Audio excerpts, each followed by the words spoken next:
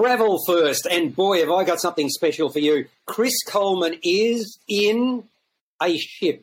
Well, it's on a ship, really, on his way to Hawaii, and you're not really on a ship. I know. You're being lied to here. You are in your home. I mean, what's a picture that is nondescript in the background, half a couch and a smiling face. How do we know that you're on a ship? Right now, you're going to have to take my word for it, unfortunately. I tried to set up on our balcony, which, look, I'll do this, which is behind those curtains, there is a balcony, okay? Just take my word. Unfortunately, every time I went outside, my computer refused to connect to the onboard internet, which the people at Royal Caribbean have given me to use and abuse for the next 3 weeks while we're on board, you're sailing from Honolulu to Sydney. You are blaming the IT problems. That's the ultimate excuse, isn't it? Oh, gee, all you IT people, Chris doesn't love you. That's what he's saying. I'm blaming this computer. This computer has decided every time I go outside to say, no, you can't have the internet. I walk back into the room, it's fine. I walk outside and it gives up. It says, you've got a full connection. You just can't use it. But look, at some stage, I promise, in the next couple of weeks, I will show you plenty of outdoors. Okay, but right now, you have to take my word for it. I'm in a balcony room on board the Ovation of the Seas, sitting at Pier 2B of the Hawaiian International Cruise Ship Terminal. You just have to take my word for it. All right. And over the next couple of weeks, you'll see plenty. But one of the beautiful things about Chris is he's a storyteller. Now, talking about stories, I don't know if you put up with the news that Tom Cruise's next adventure, quite seriously, is going to be with the International Space Station. He's actually going out of this world to bring us his next heroic stunt, whatever that might be. Now, I reckon there's a long lead into this, whenever this is going to be. You've also had a long lead in. In fact, 80 hours before departure, something happens. What's this magic number of 80? Now, this is something new that I have learned, and I asked if you'd heard about the 80 hours before takeoff rule, and I was delighted to hear that you hadn't. Have you ever gone onto a website, and I don't know whether this applies to all airlines, it's certainly for Qantas, it does. Have you ever gone onto an airline and thought, gee, I wish I could get a better seat than what's on offer? Of course. Well, the trick is to go on to Qantas at exactly 80 hours before takeoff. That is when they unlock all the seats that they tentatively reserve for premium frequent flyers. So people with the platinum cards and so on, and the Chairman's Lounge members who can walk up to a flight a couple of days beforehand and get the best seats that are in the plane. If they're not taken at 80 hours before takeoff... How did you learn about the 80-hour rule? How did you learn it was exactly... I have a very good source who said, you're going to love this. You're flying overseas. He said, you're leaving at 7 o'clock on Friday night. On Tuesday at 11 a.m., jump on and you will see a number of seats magically open up. I thought he was talking rubbish. I did it at 11:02 on Tuesday, and I scored an exit row for free. When you're my height, 6'1" and a bit, an exit row is gold, my friend. Yeah, exactly. So hang on. Where were you and where did you get to? We were in Sydney, well, at the time I was in Canberra, but flew from Canberra to Sydney. Which seat? Give me an idea of how up you were bumped. Originally, if you have a look on the flight map for Qantas for their A330 long-haul flight, you'll see row 57 is a decent row to be in because that's where the middle section goes from 4 to 3. So you get extra leg room in the side seats and extra aisle room. We moved from row 57 to row 24. Row 24 has the extra leg room because there is an exit around the other side of the bulkhead. So we managed to get that moved. Normally they would charge extra for that seat, so we did that. So that's 80 hours. I believe it applies to domestic and international flights exactly 80 hours before you take off. So that was the first one. That was a great start to the holiday. They let you – the other thing is that even though you're a disreputable man, they've actually let you on board the aircraft and now onto the actual ship. So clearly there are some Yes. What about the security concerns that I have personally about you? They'd ask me to give you a character reference and I'd say, what? Character reference? Tell me about security. We managed to lose a tube of sunscreen.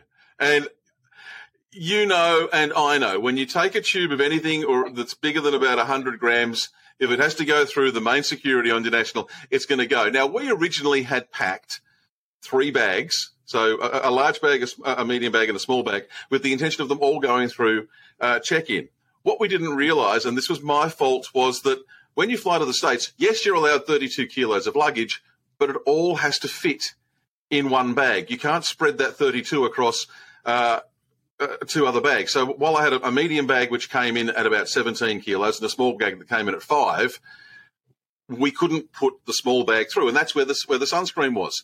So we went up with an extra carry-on bag, which was no great hassle, no problem, until we got to Sydney Airport. And we remember a few weeks ago, Alan Joyce from Qantas said some travellers are not match fit. Mm-hmm. I was not one of those match fit travellers because I forgot that the sunscreen was in the bag, and we got through, and the bag got sidetracked through the X-ray machine, and a lovely lady from security said, "What's in there?" And I said, "Oh, there might be a small tube of sunscreen," and she's pulled it out, and she said, "Would you call the..." It was not a small tube. She said, "Would you call this a small tube of sunscreen?" And I said, "Well, you've got to give me points for trying." She said, "No, I'll just take the sunscreen." So, look, we got caught there. This goes to your character. You know, a small screen. We're talking about a whale size, right? Look, the least you could have done is smear yourself. We're on board for 3 weeks. Well, hang on. There is a solution. You smear yourself in the sun cream, like double, triple layered sunscreen. You sit in the seat looking forward to seeing Hawaii, and by the time you get there, you know, it will have dissipated and it will work perfectly. There's your solution. Alas. Well, look, you are an ideas man, Alex. I will say that you are definitely an ideas man. But look, there are 2 morals to the story. Check the baggage limits and how many bags it applies to, and double check what's in your bag. Look, it wasn't a huge deal. We bought more sunscreen in Hawaii, so that's all okay. But yeah, we got to Sydney Airport with a bag that was slightly lighter because it had lost a couple 100 grams of sunscreen. So I just want to clarify all of this, though. When you say one bag with the United States, so hang on, you're saying, I thought you could have 2 suitcases. Could you not? You no, can't have not 2 anymore. Suitcases. But, well, look, it varies. Check with your airline. But every time I've been to the States in the past, it's been 2 suitcases. This time it was 1 suitcase up to 32 kilos. So I could have put half an elephant into my suitcase, okay, and we would have been fine. But because I didn't have a half elephant-sized suitcase and tried to just divide the elephant up into smaller packages, we got done. We had to carry one as an extra carry-on, which was fine. It wasn't a real problem, except that we lost the sunscreen. It did allow extra room for duty-free shopping. Well, actually, this is much ado about nothing. It's a tube of toothpaste, of sunscreen, after all. Okay, so, you did duty-free shopping at Sydney Airport, I presume, yeah? Look, duty-free shopping at Sydney. I've got to say, it's been a while since I've worried about duty-free shopping at Sydney Airport. And can I say, and I think it's much the same across Australia now, is that duty-free shopping these days, it's not really hugely cheap anymore. It's convenient, certainly. Now, you're allowed to bring onto a Royal Caribbean cruise ship, you're allowed to bring on a couple of bottles of wine. My birthday's coming up. I wanted to have a nice bottle of wine to have, so we bought a couple of nice bottles of wine, and we brought them on board. We bought them duty-free on the way through. Could I have bought them for the same price at a bottle shop in Australia?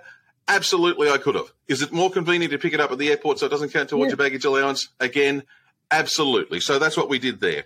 But we got that, and then we went down to the American Express Lounge. I don't know whether you've ever used I know you have actually used private lounges at an airport. The American Express Lounge is wonderful. If you've got an Amex card, you can use it. I will say it's not as exclusive. It doesn't feel as exclusive as it used to. I wasn't even aware of that. I mean, I'm a frequent American Express user, but so they've got a special lounge for anybody or specific cards? It varies from card to card. Best advice there is to check with American Express on their website. It will say how many times a year, how many passes a year you get. And is it similar to the lounges? Is it similar to the lounges that you would have with the airlines themselves? Similar in terms of quality? From my experience, it's similar to the Qantas Club Lounge. So there's constantly available hot buffet of food. There are drinks available, alcoholic and non-alcoholic. The best part is that it is quiet, and you can sit away from the madding crowd.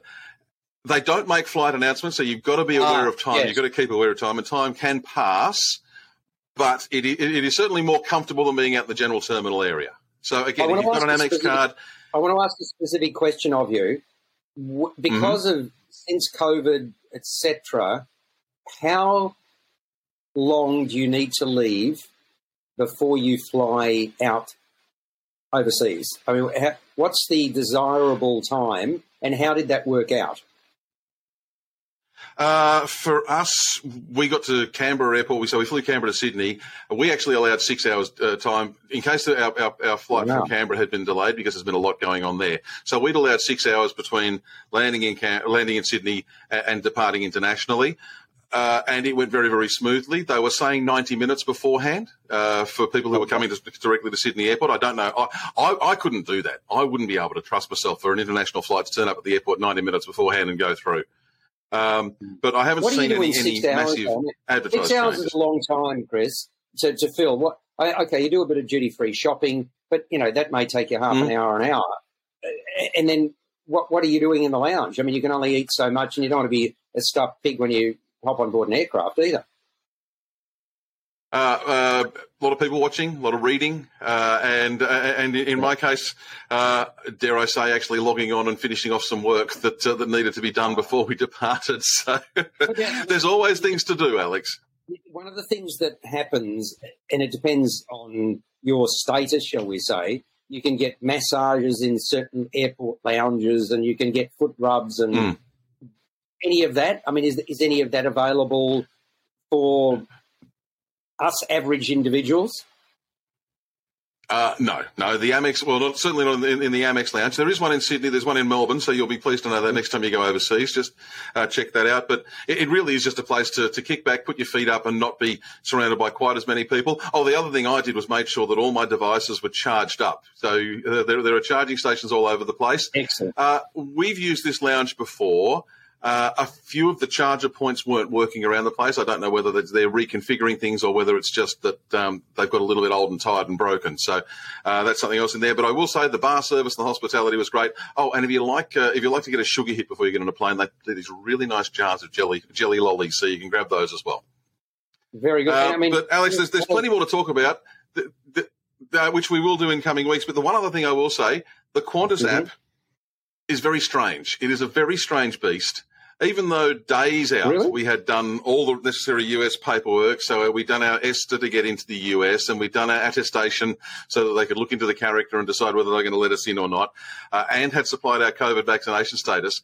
Right up to the time we got on board the plane, the app was still saying, enter your details. Even though I had actually entered them through the app was still saying, can you enter your attestation details and your COVID vaccination status? So somewhere in there are still gremlins, which are worse and probably more annoying, because if you're like me, if you've done a form and then the website says fill in the form, you start to panic and think that your details haven't gone through.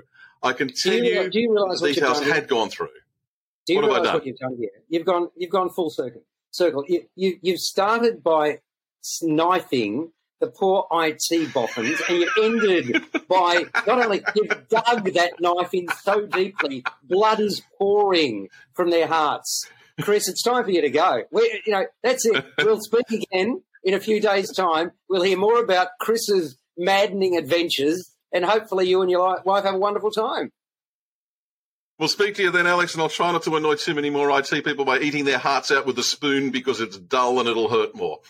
Well, Sir Anthony Hopkins did a pretty good job of that in a movie, and you're just continuing the tradition. Catch you later, Chris. You've been listening to Travel First. Available at Apple Podcasts, Google Podcasts, Spotify, iHeartRadio, or your favourite podcast player. You can also stream on demand at Bytes.com. This has been another quality podcast production from Bytes.com.